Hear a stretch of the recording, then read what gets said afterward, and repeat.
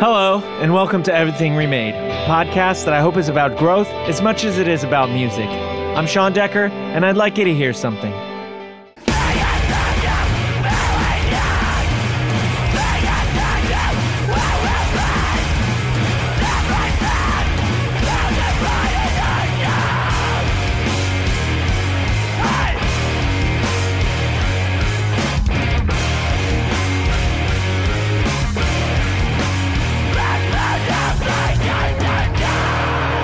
You're hearing Ghost Stories by Lion of the North, featuring my friend Harrison Hickok on guitar.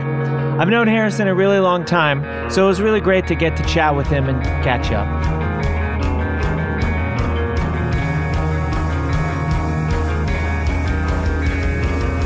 Let's hear it for the song! That's a little sticky, only because, I'll get asked a lot, like, where you're from, and especially being older and having moved around so much, it doesn't really mean too much to me, so I don't really hold a lot of value in where I'm from or the history of it. So it is kind of interesting. I mean, I know everybody, they have some story, but I don't know, I think it's more common than not to not exactly be from one spot. So I don't really identify in the way that I think I'm going to be. I'm going to answer. I don't know. I understand. I was born in Rockford, Illinois, and I guess we lived there for a few years. My dad left when I was 4, and he totally left. So my mom, who was working, but she wasn't the main source of income, she had no idea. It was just like he pulled up with hey, I've been seeing someone else. We're moving. I can't pay child support. And then he was just gone. So that sucked. And again, for me at 4, it's just like, oh, awesome. We got a new house to check out. Got she wasn't even a stepmom, just this new lady who likes me. It was great. But it totally sucked for my mom. And my aunt is really close with my family now, and so is my mom's sister, who is pretty close to her. She lived, I don't know, maybe a state away, but she said that she saw a really big change with me after that, where I was very sensitive to my mom in particular because I saw how hard it was for her. So my mom's awesome, and she did everything she could, but we basically moved every year until I was in 4th grade. Stayed in one spot for 2 years, 3 years, and then in 7th grade we moved to Michigan. That's where I stayed until I graduated high school, and then I moved to Chicago, and then I stayed there for 6 or 7 years, and then I moved to Memphis, and that's where I'm still at, and we're just about 6 or 7 years there in Memphis now. Yeah. So when I met you, you lived up in the region somewhere. Where were you living at that point? Yeah, so probably 2003 or 2004 when we met. I'd say 2003 probably. Maybe just 2004 kind of. Spring. Yeah. Yeah. That would have been I was living in Michigan, but then playing in the band that was from Northwest Indiana. Oh, okay. And crazy how different. I mean, especially in high school, for what was accessible to me, but crazy how different a state line could be. There's so much going on in Northwest Indiana, and Southwest Michigan had nothing. So we're talking like 4 or 5 bands in my immediate graduating class, my high school class, and then people years above and below us don't even play music at all. And one of the people was who was 4 years older than me. He was a senior when I was a freshman. That was James Lear, and he got me, when he graduated, he started, seeing more people in Northwest Indiana, and he got me into one of their bands. Again, coming from a small town where, very few people even play music, and he and I got along. And then he plays with people who were even older than him, and that was Tim, who was, 9 or 10 years older than me at the time. I think he was 27. and I was, 16, 17. Uh-huh. So for Tim, it was like, oh God, got to deal with this little shit. And for me, it was like, oh my God, this dude's, done so much, and it was so intimidating to play with him. And James just had the confidence that it would work out. And somehow it did. Yeah. So you said like nobody played instruments when you were in high school and stuff, but like, what about you? Like, how long? Like, when did you start playing instruments, and what was the first instrument that you played? It was end of 7th grade, going into 8th grade. And like I said, my graduating class actually had a lot of bands in it, which it was one of those, waves. So I'm guessing a few years before. Yeah, it was just like nobody before that. And then, that's what you said specifically. Yeah. But what were you playing? When I met you, you were playing bass, but was that your first instrument then? Yeah. I would have preferred drums, but my mom was like, definitely not. And then that had everything to do with where we were living more than anything. Like, she's incredibly patient and tolerant, to the point that when eventually we did have band practice at my place for a very brief, summer maybe, she was okay with it. She was like, let me know when practice is, just like, she was a band member, and she would either vacuum or go grocery shopping. Like, she worked around our schedule. It was awesome. But the drum thing was, we were living in a, shared housing environment. So it was just a non-option, because she didn't even want to make the neighbors have to deal with it. Mm-hmm. Whatever. So she was like, you should play guitar. But my friend, who was a really good friend of mine in 3rd or 4th grade, we kept in touch, and he had started playing bass. And because of just seeing, him and him going from not knowing how to play to being like a very accomplished musician, I was like, well, shit, bass sounds like a perfect medium. It's a rhythm thing, but it's stringed. And if I get, a drum set, it might make more sense. I had some logic behind it. Yeah. So I played bass, and after, 6 months of playing bass, I got a guitar, which was fine. But I was just so identified with bass because everybody felt like they played guitar. It felt like everybody played guitar. Mm-hmm.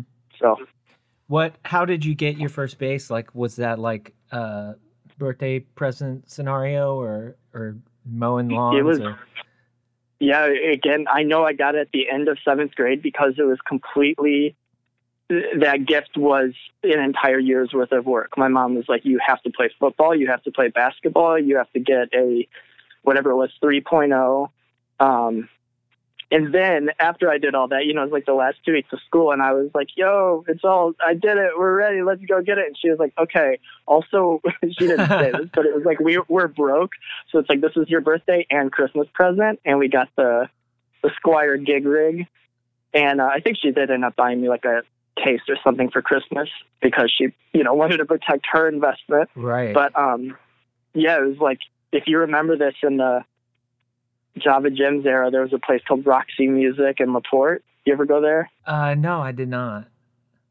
There would not have been a reason for you to, other than like you were playing a show in LaPorte and you needed something. Uh-huh. But very iconic for that town and kind of that area. But that was like the closest music store.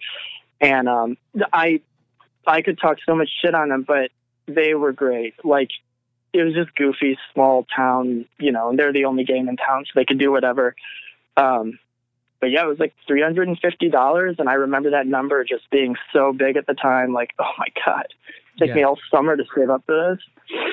Mm-hmm. And yeah, she got it for me, and I got the black one. I was just thinking about this. So this is still my favorite bass, which I guess is, a lot of people's like first instrument ends up being their favorite, but I only play that bass. I have 2 others, and I still only play the Squire. And I've had this. It was a black bass and it had a white pickguard, and I've had a black pickguard on it for so long. And I remember being heartbroken when my white pickguard had broken. So the input jack area on a P bass, it's just mounted to the pickguard. Uh-huh. The input jack's just like on the end of it. So it's really susceptible for cracking if you're not, if you put any pressure on the input when you have it plugged in, and that's what happened. And I was just devastated, like, oh my God, it's broken. And then Roxy Music fit the black pickguard, and I felt so embarrassed. I was like, oh my God, I'm gonna look like a faux goth, like a fucking Nine Inch Nails kid. And at the time, I was like every beginning bassist, like 100% into, Red Hot Chili Peppers and ska. Like, I just wanted to walk the bass all day. Yeah. And I was playing this black on black bass. Is it still? You said you still play it. Is it still black on black, or did you ever? Yes, the only thing that's still original on it are the neck and body. I've changed all the pickups, the bridge, the tuners, and I guess I haven't refretted it yet, but it has needed it for a long time. Yeah. But no, it's awesome. It's just like, it's what I know, and the neck's super scratched up, and there's a ton of weird warps in it, but I feel most comfortable on it. I mean, people talk those Squier P bass up pretty hard. Like, if you watch any like beginning recording tutorial or whatever, they'll be like, get yourself one of these. Like, you can buy more expensive basses, but you don't need to. And like, yeah, specifically, people will talk about how just go ahead and get a 3/4 because they're even cheaper, and like you'll probably just be able to run all over it. And so I've contemplated that because you'll find one of those P basses for like, maybe somewhere around 3. I don't know. It's been a while since I looked, but those 3/4, like you can find those for like $180, and it's like, wow. So I've contemplated it. I don't have a problem with the bass that I play now, but I've been like, I don't know, maybe something in there. But yeah. Do you have a 3/4 scale? So what I have is I have an SX, which is made by Rondo Music, which is like, it's a copy of something. I don't know exactly what. And yeah, I really enjoy it. I really like it. And so then Ari won it was either his birthday or Christmas. He was like, I want a bass guitar. And I was like, cool. So I got him a 3/4 one of these SX. And he never played it that much, but we had a friend of ours go on tour with us one time in Coma Regalia, our friend Mitchie, and they used it on this tour because they were just like, do you have a 3/4? Because that'd be perfect. And I was just like, can we use your bass? And Ari was like, cool. So they loved it, and I mean, it sounded great on tour. So yeah, that's awesome. I have seen so few people play them, and I thought that they would be like, I thought that they would feel like a child or a toy guitar until I played one, and I was like, no, this rules. Like, it's got its place. It does not sound any different to me. Yeah. So yeah, if you can, like you said, if you can actually play better on it, if you feel more versatile on it, then oh yeah. Yeah, go for it, right? So it sounds like you kind of, because you were already meeting people who were playing in bands, and you got a bass, and it took you long enough to like get one. It sounds like you're pretty aimed in like, I want to get a bass, I want to be in a band, and like, so once you got the bass, how did you make that happen? Like, did you jump straight into bands, or did you start teaching yourself or take lessons, or? I don't know how we ended up with it, but we had a really terrible, what was supposed to be like a classical type acoustic guitar, with nylon strings. Right. But it was like bottom of the barrel of whatever the hell it was. And I didn't know shit about tuning. And this is, 2000 or 2001. So although the internet is readily accessible, I'm on like a, whatever it is, 64K dial-up modem. Yeah. So to even download like a tab was a feat. Like, I might get 1 or 2 tabs a day, but again, I don't know what the hell I'm doing. I don't know what a tuning is, and to like stream an audio source and try and tune by ear was completely impossible.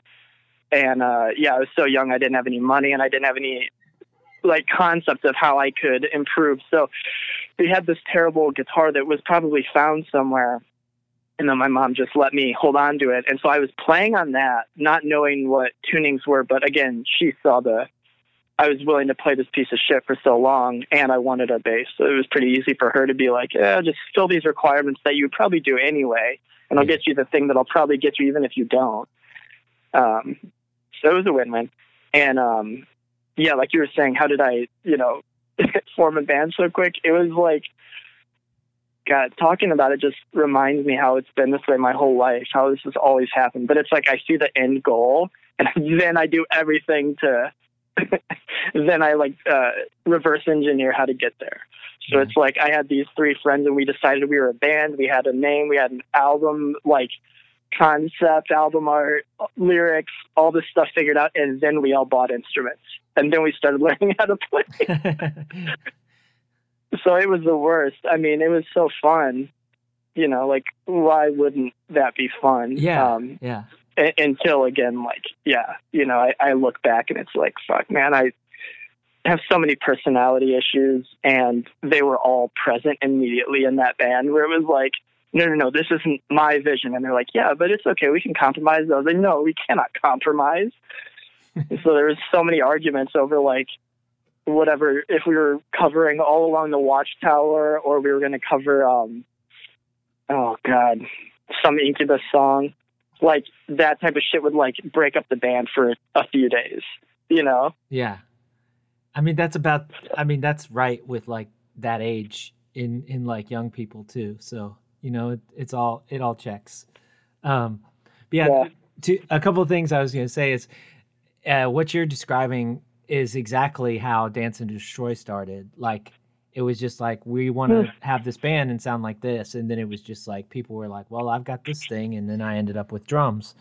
The other thing I was going to say is, I know anybody can just go on YouTube or whatever now and just you can find a tuner, and tune.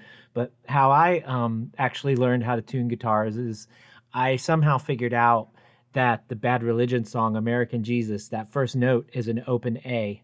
So that's how I tuned my guitar for years. Just, that first note. Rules. And I was just I'll just hit the A until I got to that. And then I was like, okay, cool. And tuned the rest of the guitar. But, yeah, I don't know. Was that the first way you learned how to tune? Was by ear? Yeah, I mean, pretty much. That's incredible. Yeah, it's I actually did not ever have a tuning pedal until the people in Akamele bought me one for my birthday. They all pitched in and bought me that Boss. I never They were had like, one. we're tired of you being a tenth of a note off. They were like, no, it's not that I was off. They were just like, this isn't, they specifically were like, this isn't professional. And I was like, oh, I see. I'm going to beat the shit out of this guitar and cry on the floor in 5 minutes. What exactly is professional about this, See, I know I've talked to you about this before, but that band was so huge for me. I mean, we're talking the time in my life and the type of music you're playing and the fact that you were even remotely local to where I was at. I think about Akamele all the time. And, especially whenever I think of Wes, who, for the record, was one of the most important people in my life, especially at that time. And he was just constantly showing new music, and so casually, just oh yeah, here's one band. I talked to him. We're going to play with them. It's okay, cool. When I heard it, I was like, holy shit, this was raw. This is the heaviest at the time. It was the heaviest stuff I was able to listen to. And when you guys played Gems on the stage, you did not have the breakdown that he said you may have. He told me before. He was like, yeah, dude gets kind of emotional. Yeah. And you didn't have that breakdown, but it was so fucking, it felt it felt intimidating listening to you, although you're a very approachable person. It was just a sound that I was so, it was just more pro than I was used to hearing. It was awesome. So I really love that band. Oh, thank you.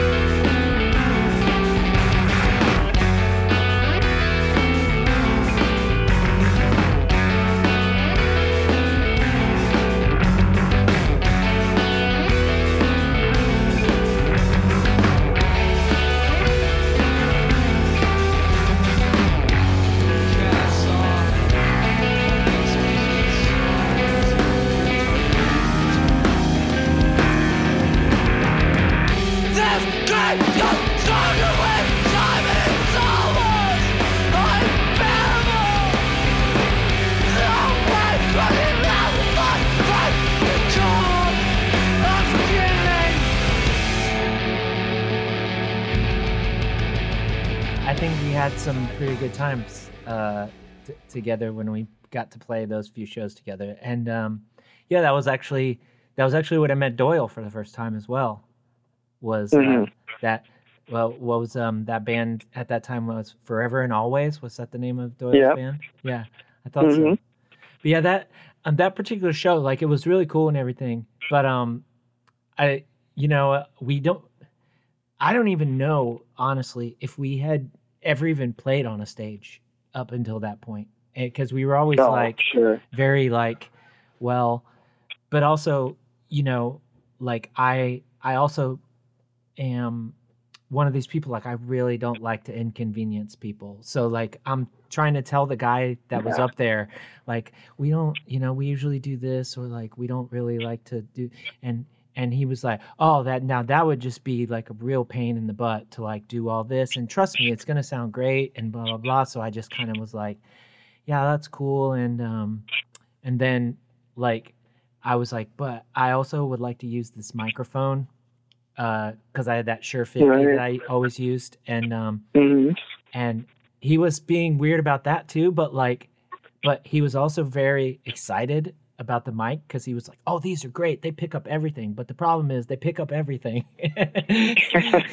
And so, but that was a really good time. And also the time that y'all came down and played my house, that was really cool. And oh my God, I get nervous thinking of that show when we played your house. Again, so intimidated, and just wanting, not even like wanting to be cool, but like just wanting to, kind of like you said, like you didn't want to inconvenience people. I was like, I don't want to say something or do something foolish. Like, I want to be such a wallflower, and now I have to play at this dude's house at this show.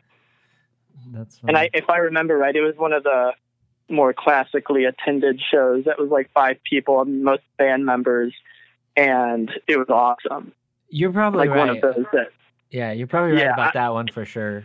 It was weird. Like, when I first started doing shows here at the house, there was like the people that I knew in college, and then like the longer I did it and people moved out of the town, then I just didn't like, there was no way for me to like keep meeting new people to bring out, and so it was like it got to be like that. And so once every blue moon I would still do a show if I couldn't find something somewhere else. And it's funny, like, how it was like the same, it was like 2 people would come from Indianapolis, and maybe like these people I knew in town, and it's like this sucks, like, comparatively speaking, but also at the same time, like, when people like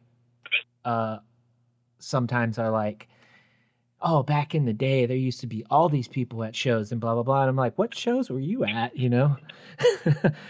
But that's such a nostalgia thing that I don't know if this is everyone, but in my life I've experienced that so much, where people have said something about a friend's band or whatever that was just so false. Someone said something about one of the bands I was in. It was on a message board, I'm sure. It wasn't to me directly, and something about, oh, this tour, that tour, and I was like laughing. Like, bro, we booked 4 tours, canceled 2.5 of them. Like, one guy cut short because of car problems, fucking classic. Like, we did one 10-day tour and then like 5 days of another tour. And people just talked about it like it was more. Yeah. It's very weird. I wonder where maybe these people have gone to those, like, a show and assumes, they just blanket it like, oh, that era had all these good shows. Yeah. Yeah. Or they happen to be at the very best day of your 10-day tour. And then they're like, this band was killing it, or whatever. And it's like, it's not a testament to like whether the band was great or like the show itself, was great, like whether there's 5 or 50 people or whatever. But it is kind of weird. It's like very selective, like rose-colored glasses kinds of things, especially Yeah. in retrospect. Nobody's going to put like a band that existed like 15 years ago when they start doing nostalgia farming and digging out the old photos. Nobody's going to be like, and this is from that one show where there were 3 people there. Like they're going to put pictures from the most crowded shows to make themselves look, hype and stuff. But Right. Of Yeah. course. Which it is totally only natural. Like I don't think I'd ever choose to show that no one was at like an actual venue show. But in Yeah. the house show world, it's kind of like, I don't want to speak for you, but I feel like you and I are similar in mindset where it's just like, that's kind of what it is. Like, I want to connect 100% to 1 or 2 people. I don't want to give, 30 people the review of like, yeah, it was fine. I didn't mind it. I didn't love it. Didn't hate it, whatever. I don't really care about that. I want Yeah. like the people who love it to be the ones who get to experience it and be like, this is the gift for you.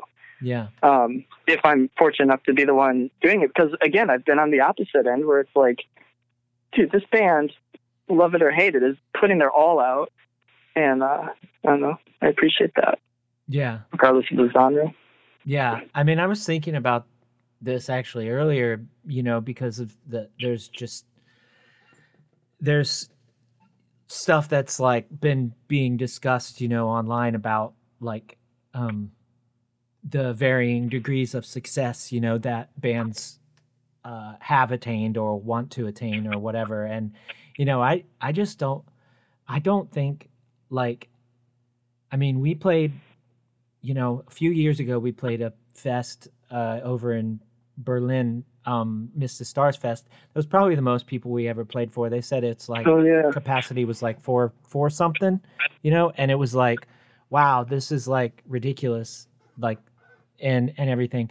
But the thing with that fest is, we were there 2 days, and I already knew a lot of people before going over there, just from like the international DIY scene, and people that I Yeah. didn't know, like they came and they talked to us, and I felt like I made some like real connections. And it's like you were saying, like, if there's 50 people there, and I mean, you just physically in the hour or so after the show is winding down or whatever, cannot even talk to all 50 of those people.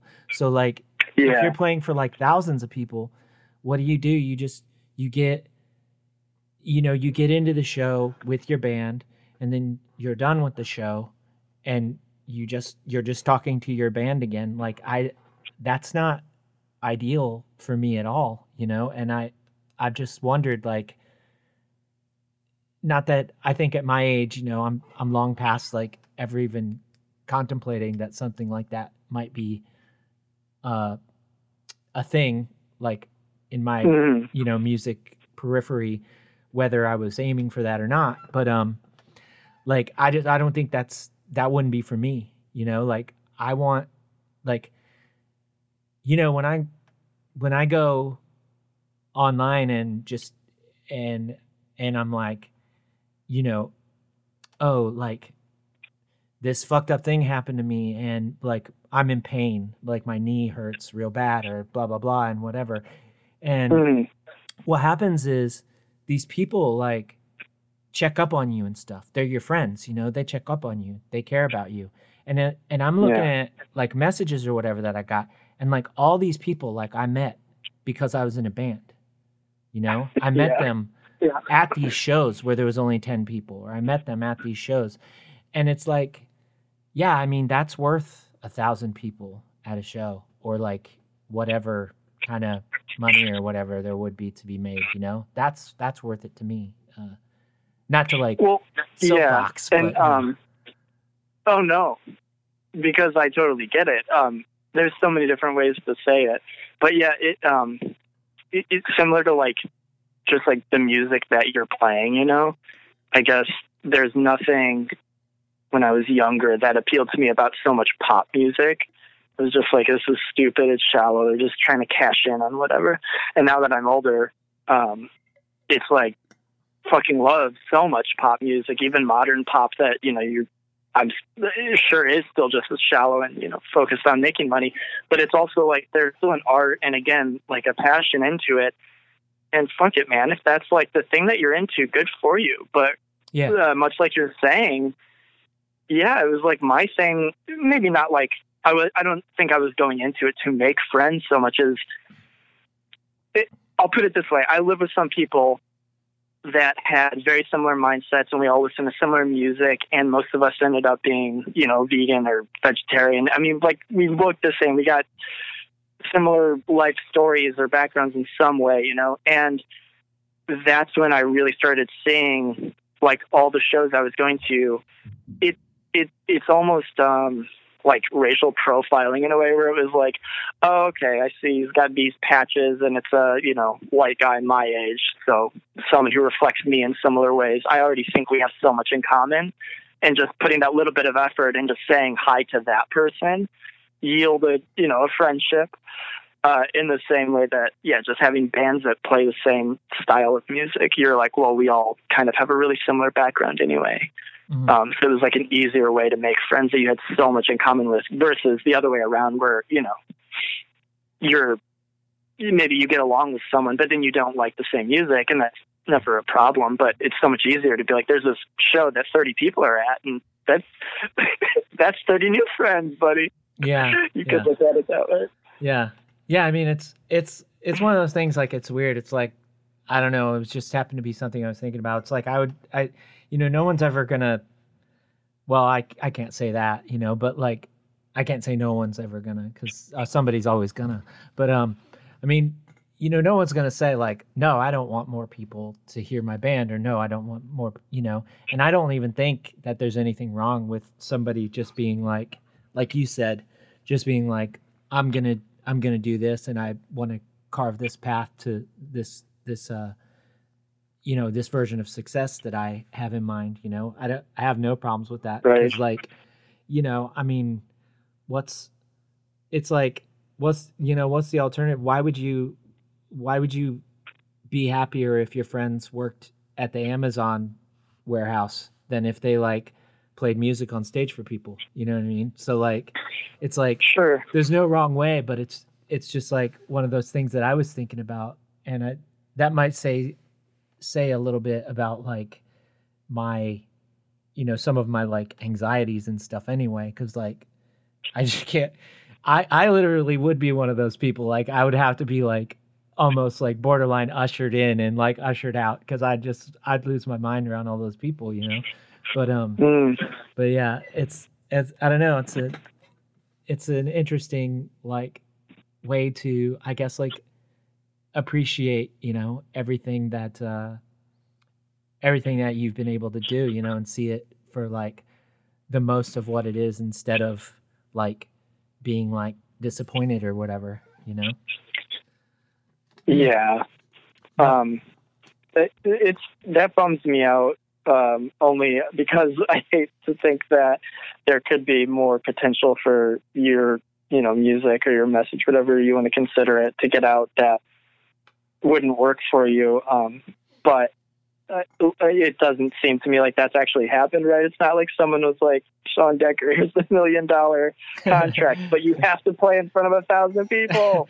I'm like, oh no. Like, I guess that's a good thing that, you don't like a large crowd, and you don't often play to large crowds. So I mean, there you go. Yeah.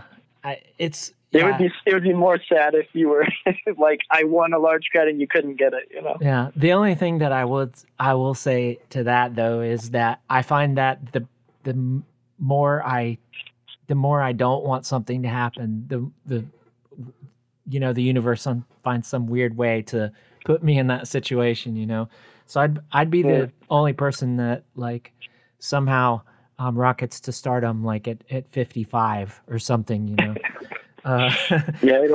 you'll officially retire from music, and that'll be the hit.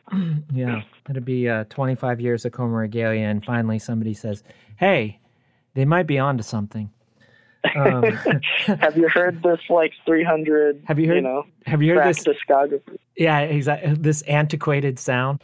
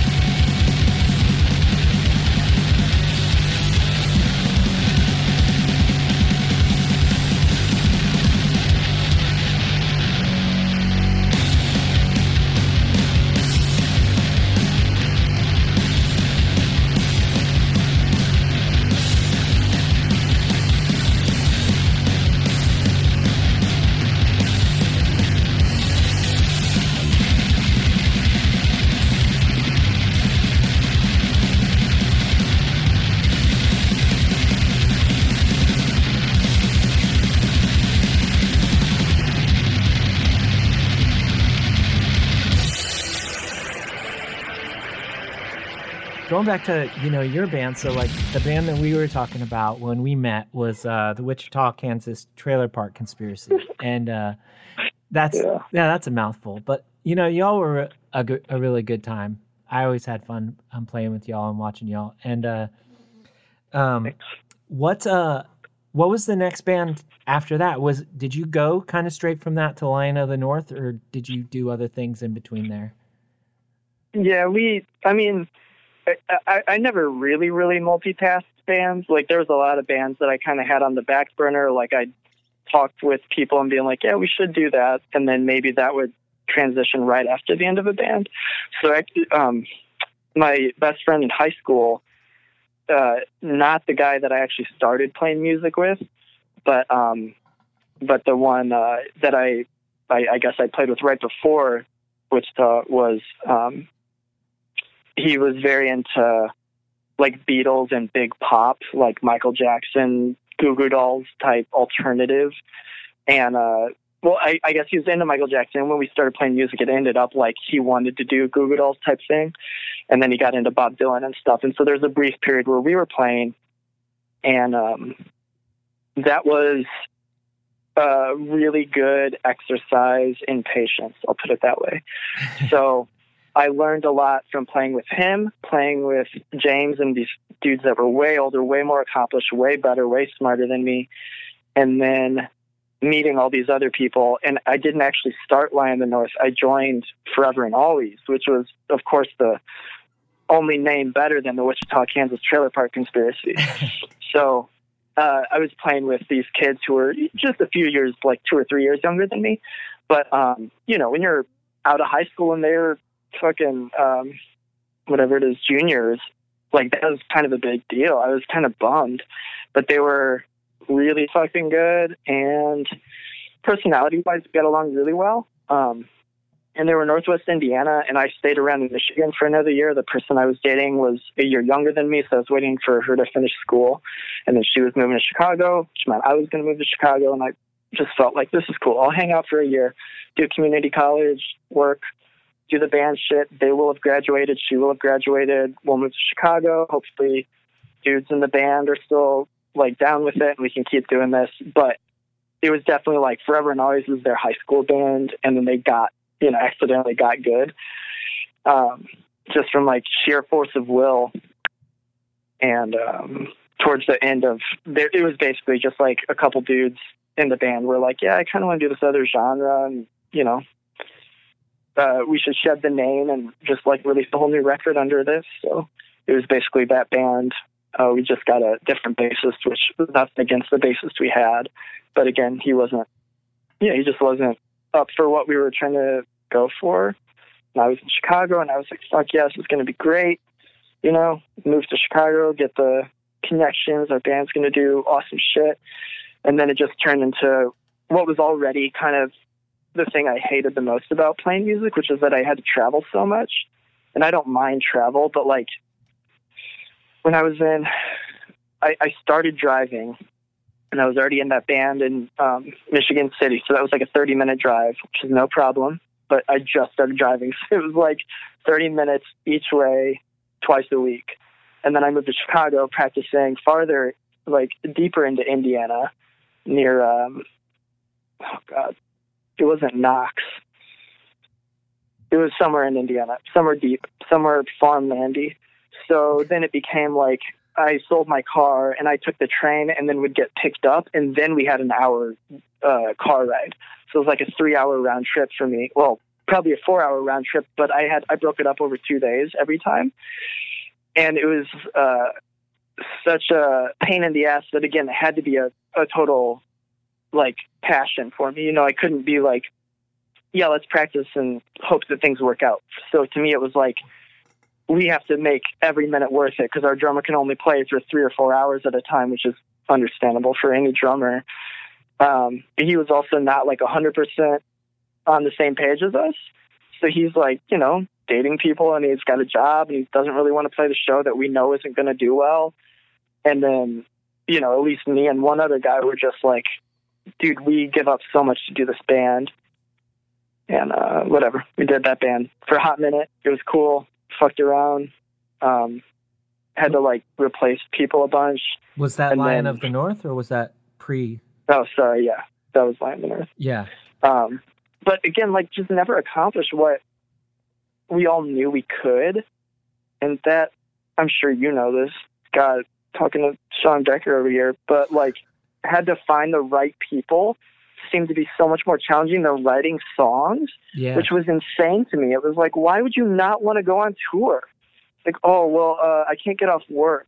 Literally had that excuse before. I was like, bro, you work at Jimmy John's. Don't fucking... Like, you cannot be serious about this.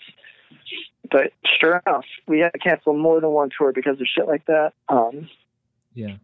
So, yeah, it was, again, like, all learning experience, all good. But I just had to put, I felt like I was giving up so much and getting so little back and just accepting, like, it's part of it. It's how it's got to be because I don't have other people to play with that are in line with me. Like, even though it was really Adam and Doyle were on the same page as me, I felt like, yeah, there's just no way us three could do it all.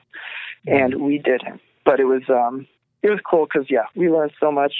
And so one thing you kind of said that I thought about when I first met Adam, it didn't end up being true at all, but I was kind of afraid when our first couple practices happened because Adam was talking about, like, oh, yeah, bigger show, bigger stage, like Columbia Records, like, let's do it. I'm not fucking around. I want to make a career out of this. And I was like, mind you, he's, 17 and I'm 20. So I was like, oh no, dude, you got all wrong, man.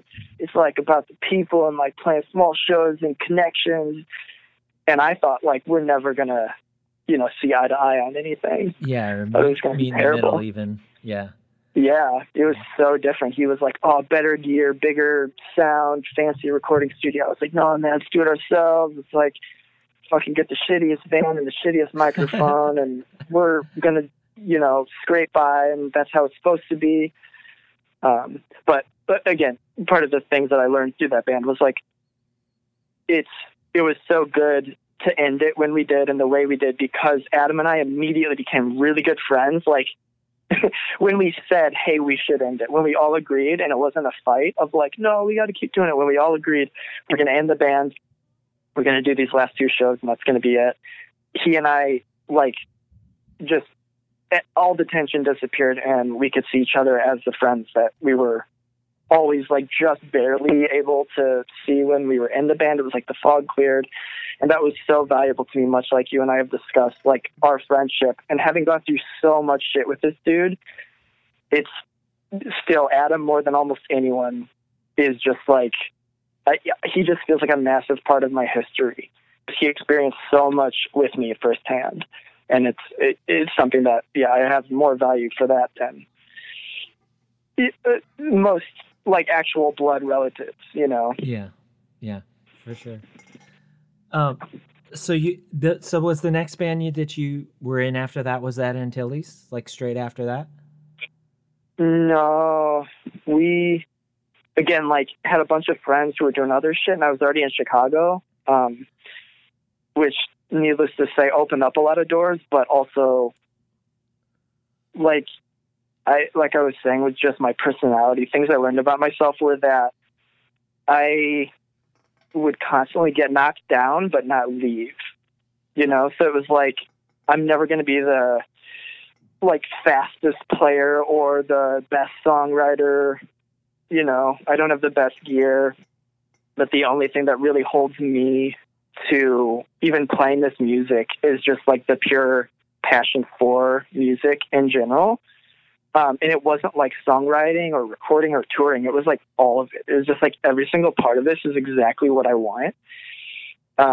So in the middle of Lion of the North, I was, in Chicago meeting other people, and like they could not give a fuck less about me, which I totally understand now. Because like how many people come up to you and just like, hey man, can my band get on the show? And it's like, wait, who are you? Why should I care? The biggest difference was at the time, the people that were saying no to me to this day are still dicks. Like, I know these people just suck. I was talking to like 5 of the worst people I could have talked to. Oh shit. And I bet still, like, they'd give me the shirt off their back as a person, but they would never book my band on their show. Like, oh, no, we're not doing that.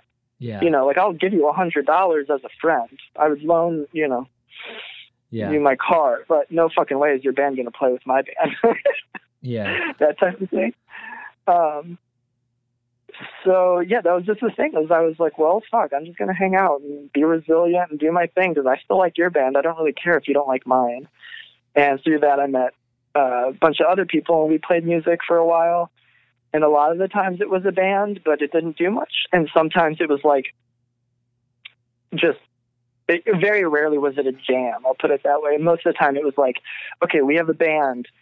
And this band, we're going to like go for this type of sound or this approach. And after 5 or 6 practices, we were like, done with it. And we'd accomplished what we wanted, but we'd never played a show or recorded. And we were just like, that's kind of just it. And that's okay.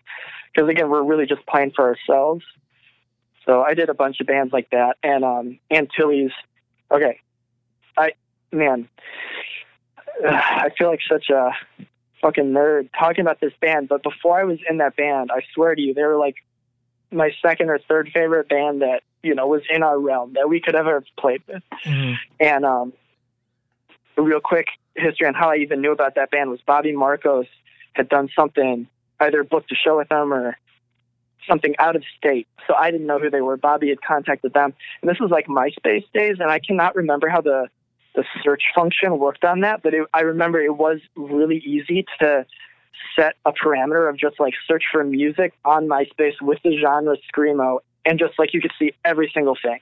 Yeah. But part of what was so awesome about that was there was like maybe 200 or 300 pages, so it was a really attainable number. And there were many days and nights where I would just listen to every single band, everything they had up, because you could only have like 4 songs or whatever. And they were one of the bands that I heard and kind of wrote off as like, yeah, whatever. And it turned out when Bobby hit me up or had explained to me that he hit them up and they were either playing in Ohio or whatever it was, he was like, you got to check them out. And I was like, oh, yeah, I've heard them. And he probably said, like, they're great. And I said something like, yeah, having only heard what I now know was their Juniper Waite split, which is like their first recordings, which are still songs of theirs that I don't like. Every single track after that, just pure fucking genius. Like, so good. These kids are in high school playing shit that I can still barely play. Like, so out of their league. And I had just hit it right before that came out or whatever it was. So Bobby had gotten them.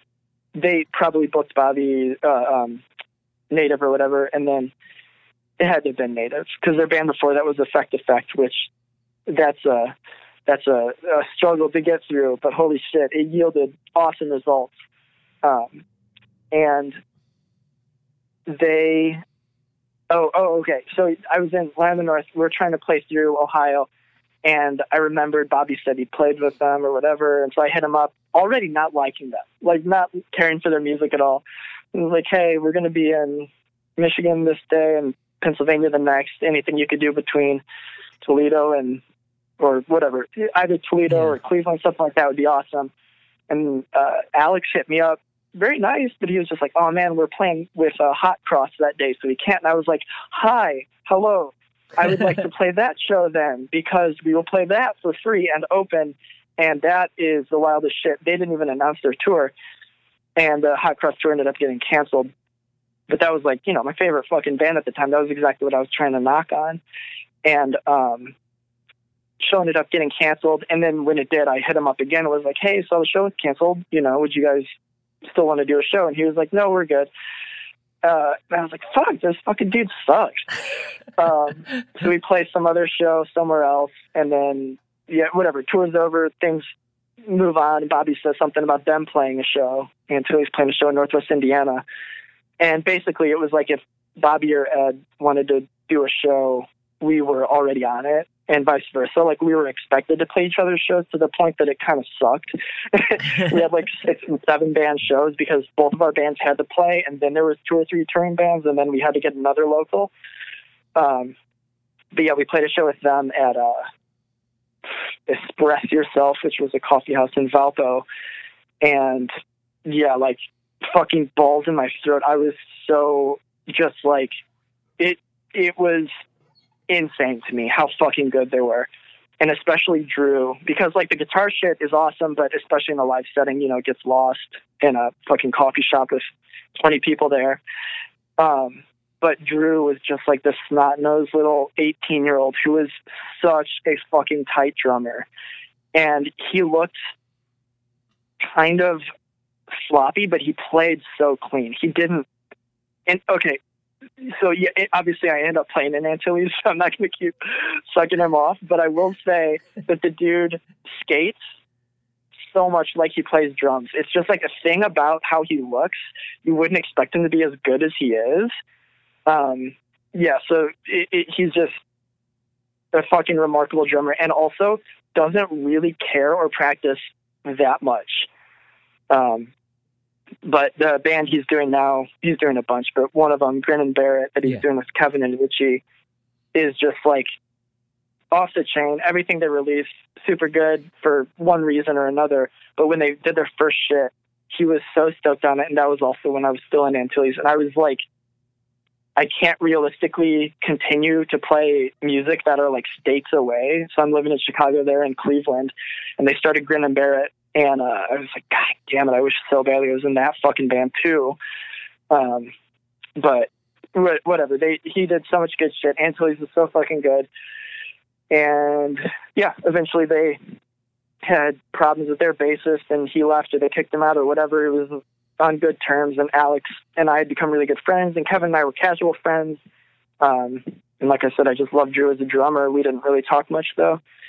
And then my friend Chris, that I ended up doing some bands with too, we lived together in Chicago, and we were going to see Sun and Earth and Pelican play in Brooklyn.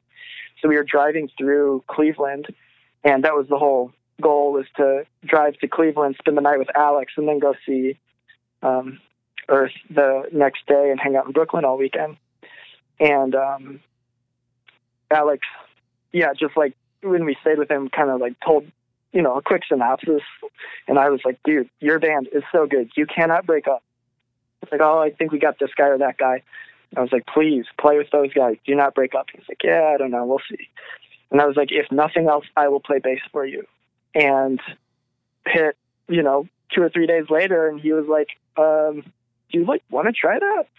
And I was like, I am already there. So we had some practice, and it was an October date. And I remember that super specifically because that entire duration I was in that band, I was taking a mega bus from Chicago to Cleveland, and I would book a Friday that got there at like whatever it was, 11 p.m.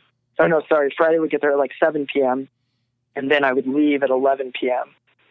And there was a couple, you know, practices where, was it 11 p.m. or was it like 1 a.m.? It was real late. I think it might have been 1 a.m. There was a couple practices where I'd stay the whole weekend, you know, if we could really make it work. But, you know, they have jobs and wives and school and shit. So it was very much just like, we'll practice Friday night. I would show up, practice, and leave in the same night. So within whatever 32 hours, I'd gone from Chicago to Cleveland, back to Chicago. And it really did not work. Like, again, like the skill of the people, totally there. The ambition, totally there. But like, I again, taking like this 11-hour bus ride, which is only a 7-hour car ride, but they stop 2 times, and one time it's for 30 minutes, and they drive the speed limit. So there's nothing else to do. You know, I was just like, I had this shitty little computer, and I would record all the practices and send them like the audio files for everything. And I would get really stoked and have all these ideas. And I was barely able to keep up with them talent wise. They're really fucking good. And my whole approach to that band when I joined it was like, I'm going to be a fly on the wall. I'm going to get in where I fit in. I am not going to push shit. They're so good as they are. They do not need me. I want to like help them see their vision. And then again, my, you know, stupid fucking personality got in, and there was a bunch of petty bullshit arguments between Drew and I that I really, really took to heart. Like, I was very, very mad at myself for saying shit sometimes. And Drew was very much just like yeah, whatever, fuck off, you know, you just move on. So that band didn't end because of he and I, but that was definitely a thing for me that I was like, I don't want to push it. And then it kind of got to the point where, like, I don't know, I love Drew. We get along very well now, but I felt like he didn't really want to be around me for a time. So there were practices where, like, he would show up an hour late and leave early and shit. But he, again, had the skill that he didn't really need to be there while we figured out a riff. Like, he needed to hear the final riff and he could write his shit around it. So it was cool, though. That was like, it was like the most honored I've ever felt as a musician to show up and have this incredible song almost done. And I get to make the couple tweaks. And sometimes Alex or Kevin would be like, oh, hey, if you do this, you can do that. And then, oh, now I see the whole picture of the song that I didn't before. And I was like, oh my God, I was like allowed to be a part of this, Yeah. Yeah, that's, and, I mean, yeah, it's kind of like I could see that situation, I guess, and from being an outsider, I can see that kind of both ways, like I could see that being very frustrating for you. You're like, I just spent 4 hours on a bus to get here and like people can't be on time. Like that's frustrating. But at the same time, like, being on the other end of that, like, I mean, it all boils down to like what needs to happen to make the song complete. And if it's like everybody's still working everything else out, then I could see, someone being like, I don't need to be here while you figure out whether this is 6 times or 8 times, and so, yeah, I mean, I don't know. I can see how that situation would have been frustrating, perhaps for either one of you, but I tend to be more like, I tend to be more, no matter if I had already like figured something out or whatever, I tend to be more like available to people who, I play with than just being like, call me when it's done, like, well, right. And I think that's what makes you such a furious goddamn songwriter, is because you can play every instrument just as well. So you have like an investment, and even if you're not the one playing it, I feel like you have a really good concept of how things could sound. Again, even if that's not what you're going for. Yeah. Which isn't to disparage the people who can't. But I think that you in particular are a really good example of someone who, like no matter what your role is, you could be a great producer. You could be a great, singer or drummer as well. And that's really, there's tons of value in what you can bring to a band. Well, thank you. That's very kind of you to say. Definitely. Now, like, I think, I'm not really sure, but was Antilles the most active, like, as far as like touring band that you were in, or? Again, that's part of my curse. Like, so many people had been in other bands, and we started a band and we never tour, or the band toured a lot and then I joined them, which is the Antilles example. They'd done a few tours. I joined them. We finally played together for like a year and a half. Didn't even have the new record done like we were supposed to, which is a hilarious thing to think about now, because to me, I was like, fuck, man, we were almost ready to record it. And then it took us 3 more years to even finish writing it, and then 3 more years to release it. So really fucking funny that I thought in 2012, we were about to have the record. Oh, darn it, we just missed the deadline. It was like, no, dude, you were not even fucking close. So we had booked a 18-day tour, or maybe 16-day, with Mountain of Sleep, who was one of the bands that was like, definitely at our level, but skill-wise and genre-wise, just like better, more extreme. And I thought it was going to be a fucking awesome tour. We got along really well with them as people. And then, the goddamn van broke down, but that didn't happen until we were coming back, thankfully. And that was the longest tour I ever ended up doing, which is a bummer, because when I was in fucking high school, that's all I wanted to do was tour. I would just daydream about in every band. The whole goal was to release records to tour. And then half the bands I was in just had people that were too young or too committed to other things. And then when I finally get on one 18-day tour with a band that had done, several 15-plus day tours, when I get in that band, that was the only touring we ever did. We did a few weekends. We did one with Grown Ups and one with Black Kites. And then, maybe like a 1 or 2 day show, 1 or 2 days of shows in a row. But we never did more than that little stint. And then I hadn't toured since then unless I was hanging out with a band. I went with, Animal Lover or bands that I've released records for a few days here and there.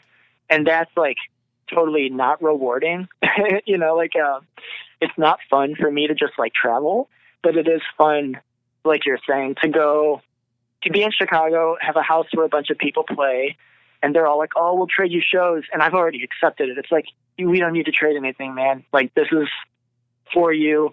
I'm happy that you're here. Oh, no, I'll get you when you come to New York. It's like, buddy, I promise you, if I had a band that could go to New York, we would. But I don't, and I almost never will. And I can't even entertain that thought. And then a friend's band is touring through New York, and it's like, oh, shit, I'm going to go hang out with this guy. There's no pressure. He doesn't owe me anything. I'm not expecting him to have an awesome show for me.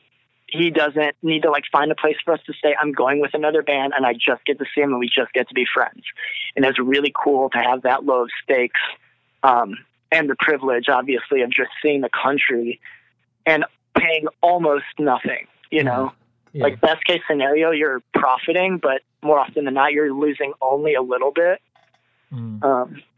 So yeah, to ride with someone that's paying for everything, and I'm just like, well, shit, I can sit behind a counter and sell your stuff, and I don't have to pay anything. Yeah, that sounds good to me. Yeah, for sure.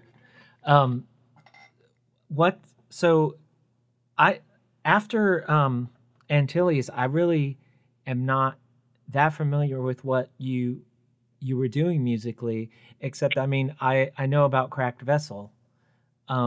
But then there was another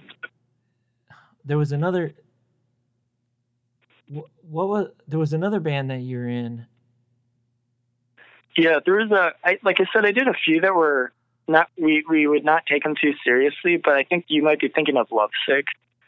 Okay. Is that the one? I'm not sure. It was with Chris from Presia, and ended up being in tons of other bands. He's now in Sensual World, and he did Ice Age Records. He's my little bestie. And Jordan Connect, who was in Muscle Brain, and he was from St. Louis, and ended up moving to Chicago. And he was really Chris and I had wanted to do a band together, but it's like Chris is a lot like you. Like, he can play everything really well, to the point that it's kind of frustrating being in a band with him, because he's so good at every fucking thing that he could show you the drums that you should be playing. And we wanted to start this band together that the whole premise was like, of course, this is again like, middle school me, where it's like we think of how the end of the band is going to be, and then we figure out how to get there. So we were just talking about like Yaphet Kotto, and I was like, yeah, there's just like a slight tweak on Yaphet Kotto from other bands, just like there is with Envy and Ampere and stuff. It's like they're just a little bit more punk in this way, but then they have a little bit more of a Power Violence influence, or a little bit more of a dramatic, orchestral feel without using those direct elements. You're talking real deep about this dumb shit. And then he said something like, oh man, we should get this dude to sing. We could get this guy to play drums. And I was like, oh fuck. So are you and I playing guitar and bass? And we played a little bit, and we got along really well. And again, our personalities are very similar, and our styles are really similar, except he's just a much better musician, which is like totally my thing. Like, I love playing second fiddle. I love just like helping that person who's already good just kind of see something else. So yeah, we did that band Lovesick. And when Jordan moved in to Chicago, he hit me up. He's from St. Louis and did stuff with Limp. Did you ever play there, Limp Art Center? Yeah, a couple times. Very cool. Yeah. Obviously they have like a very serious vibe of their own. And so that dude, Mark, who ran Limp, I guess Jordan and I had probably met before that. But Mark said something about Jordan getting in touch with me, and our friend Josh Oberman had also lived in Chicago for a minute, and Josh was a little younger, and I really liked Josh. He was just like the perfect, starry-eyed, like good-hearted dude, and every time we hung out, it was just, I don't know, it just felt like fun and innocent. But I think Josh, he cared so much about the shit that I was like, man, I care about this and no one else cares. And Josh was like the other person who was like, I actually think I care more about this. So I kind of talked about like, yeah, we should have Josh in the band too. And it didn't happen for whatever reason because, Chris and I were playing with Jordan and it was working really well. And then John Harmon, who was in Cloudmouth and Jowls and now runs Indhen's wild-ass flat stock screen print shop. Yeah, he played bass. And what are you going to say? Just seeing what John puts out now is just, it's mind-blowing. Like the prints that he does. It's mind-blowing. Yeah, like absolutely wild. Perfect for him and his personality, and he absolutely found his niche. But there are so many times where I am just going through Instagram and I'll come across this shit and I'll be like, fucking, it's John, never mind. Yeah, of course. Okay. I'm so stoked for the dude. But yeah, we did Love Sick together. And that's kind of funny because that's one where I think John had less control than any band he'd ever been in. Like he really showed up and just played the part. And it was awesome. Like that is not to disparage him because he's such a player. He's not again, in this band, he was not a creative songwriter. Sometimes I'd be like, yeah, you can write this with us if you want. And I don't remember if he ever, showed up with stuff specifically, but a lot of the times he was just happy to, fill in bass stuff. So that was a really fun band. And then I did, and that one, that's the other thing I was trying to get at with explaining. It was like that one we knew we had an end date because Jordan was moving out of Chicago. He was only there for a year. I guess he ended up being there for like 2 years, but he thought he was only there for a year because he was doing this thing through school where he got it tuition free or something. So he was making tons of awesome art and doing his own solo stuff, which is cool. Jordan Connect. I don't think he does as much music now. He does other bands, but he's a awesome, like, experimental artist and musician. So when he plays drums in a band, like, we're trying to go for like a Yaphet Kotto Envy, sound, and he is like looking at it like an art project. And there was, oh shit, I gotta tell this. I wish I just had all my roommates from that time here because they could tell you shit from other perspectives that I've now turned into my stories. Right. But my favorite comment was from our roommate Joey, who said during a Lovesick practice that he couldn't tell how many people were playing or what we were playing because the whole thing sounded like one single sound in a tunnel. He was like, "You guys just sound like an orb of an orb of music or something." It was a huge description that was like beautiful, and I didn't think was accurate, but I love that he thought it. And we had a practice scheduled once, and Jordan or someone was like, "Oh, I can't do it at that time, but I could do it way earlier, like 9 a.m." And I was like, "Oh shit!" And we practiced at my house, mine and Chris's house. So Chris and I were like, "Well, shit, there's only 3 other roommates," and so we checked with them, and of course they're all like, "Oh, that's weird, but yeah, sure, you can practice at 9 a.m., no problem." And at like 8:55. Chris and I both sleep in super fucking hard, and we're in the upstairs. So it's like 3 floors above the practice area. And one of our alarms go off, and we're hitting snooze and shit. And at like 8:55, we just hear this fucking blaring kick drum just pulsating. And we both got up and laughed like all the way downstairs. And Jordan is playing in the absolute dark, no lights on, completely naked except for his undies. Just like playing the same drum beat. It was just like a straight, jungle beat, all on the toms, as hard as he can. He just kept playing for 5 minutes until we set up and we practiced. So that's the type of dude we were playing with, and endlessly inspirational, and I love him to death. And that band, like I said, learned so much from all the shit, but playing with someone like that had never happened to me before. He's just a true artist. That's awesome. So that was cool. What are you? And there was one other band I did at that house I wanted to mention because it was again like a total pet project. My friend Joel, who was a roommate of mine at that house, he was a pretty good guitarist, really into like more popular metal at the time, but like an awesome fucking shredder. And he'd never been in a band. And I was like, well, fuck it, dude. Let's like just fuck around. I don't know. I'll play drums, I guess. I cannot play drums and I really can't play metal. So me trying to play as fast as I could, and Joel, having never been in a band, but being very talented, did a band called Proles. And he wrote all the lyrics and did the vocals too. And it was all about, hyper socialist, the proles against the authority and shit. And we had I printed shirts and shit. We just did a bunch of goofy stuff, and that was more fun than actually playing shows and releasing records, which I think we played 2 shows and we recorded, and the recording's up on the Kid Sister Bandcamp. Oh, cool. And I'm really stoked and proud of the recording. I thought we sounded like a really bad Ed Gein, who was a big band in like the nu metal era. You remember that? Yeah. I'm pretty sure that we played with them at some point. They played, like Northwest Indiana a bunch. Yeah. Again, that could be me looking back and like they played once, but in my mind it was 3 shows. I fucking loved that band. Yeah, I don't know. I'm trying to think like, I think I played like Michigan or something with them way back in the day. But would it have been Michigan Fest, the one that was in? No, just like a random show. Bloodfest. That's what I was thinking of. Yeah, I don't know though. Like, it's pretty wild. Like, there's every once in a while it's just like, like I just remember like, oh yeah, we played this one show with Norma Jean once, or or whatever. And you're just like, it's like it wasn't a thing. Like, who is this at the time? You know what I mean? But then.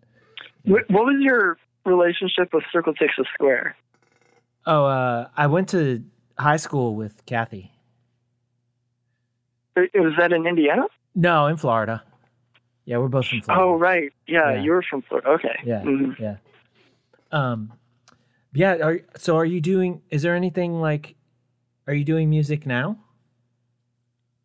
Yeah, I mean, I guess I'm still in Cracked Vessel because it's me and a drummer. Oh, okay. So it's kind of like... So, like, he's a bit older. I want to say he's, like, 37, 38.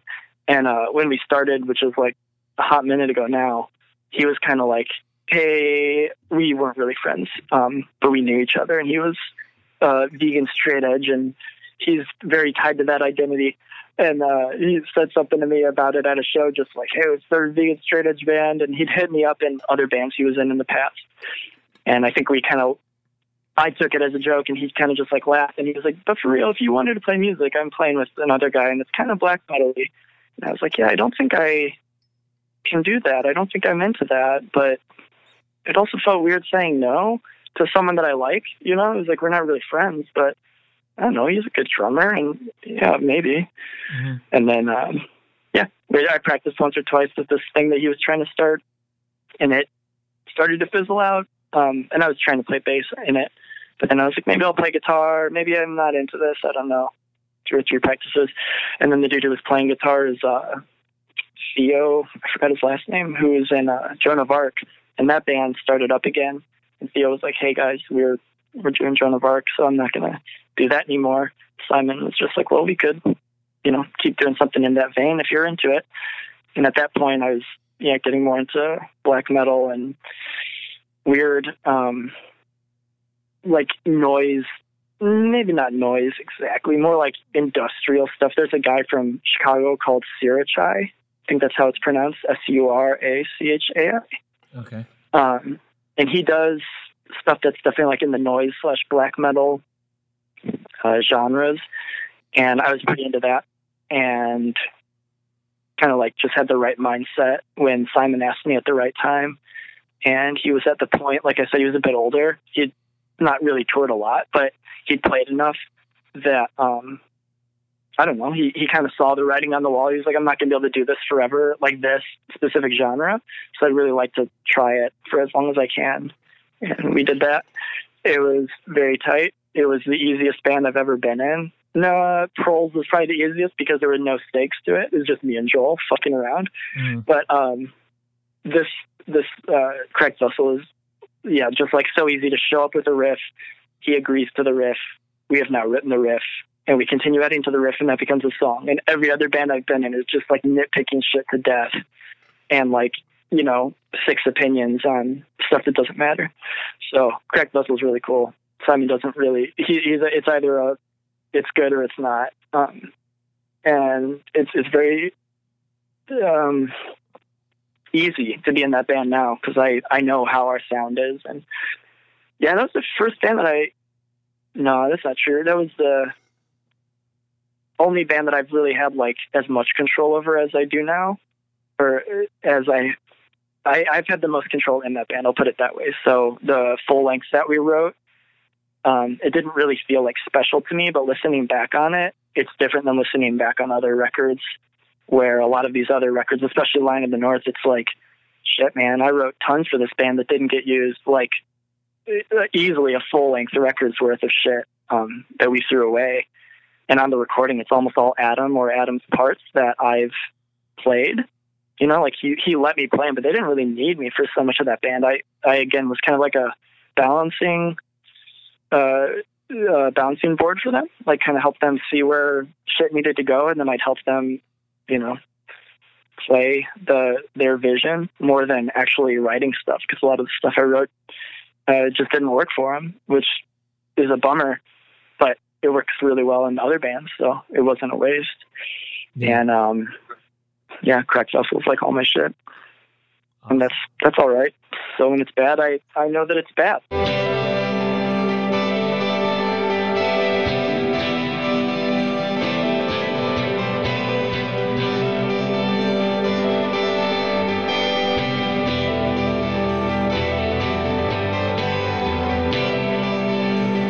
And that was my conversation with Harrison Hickok.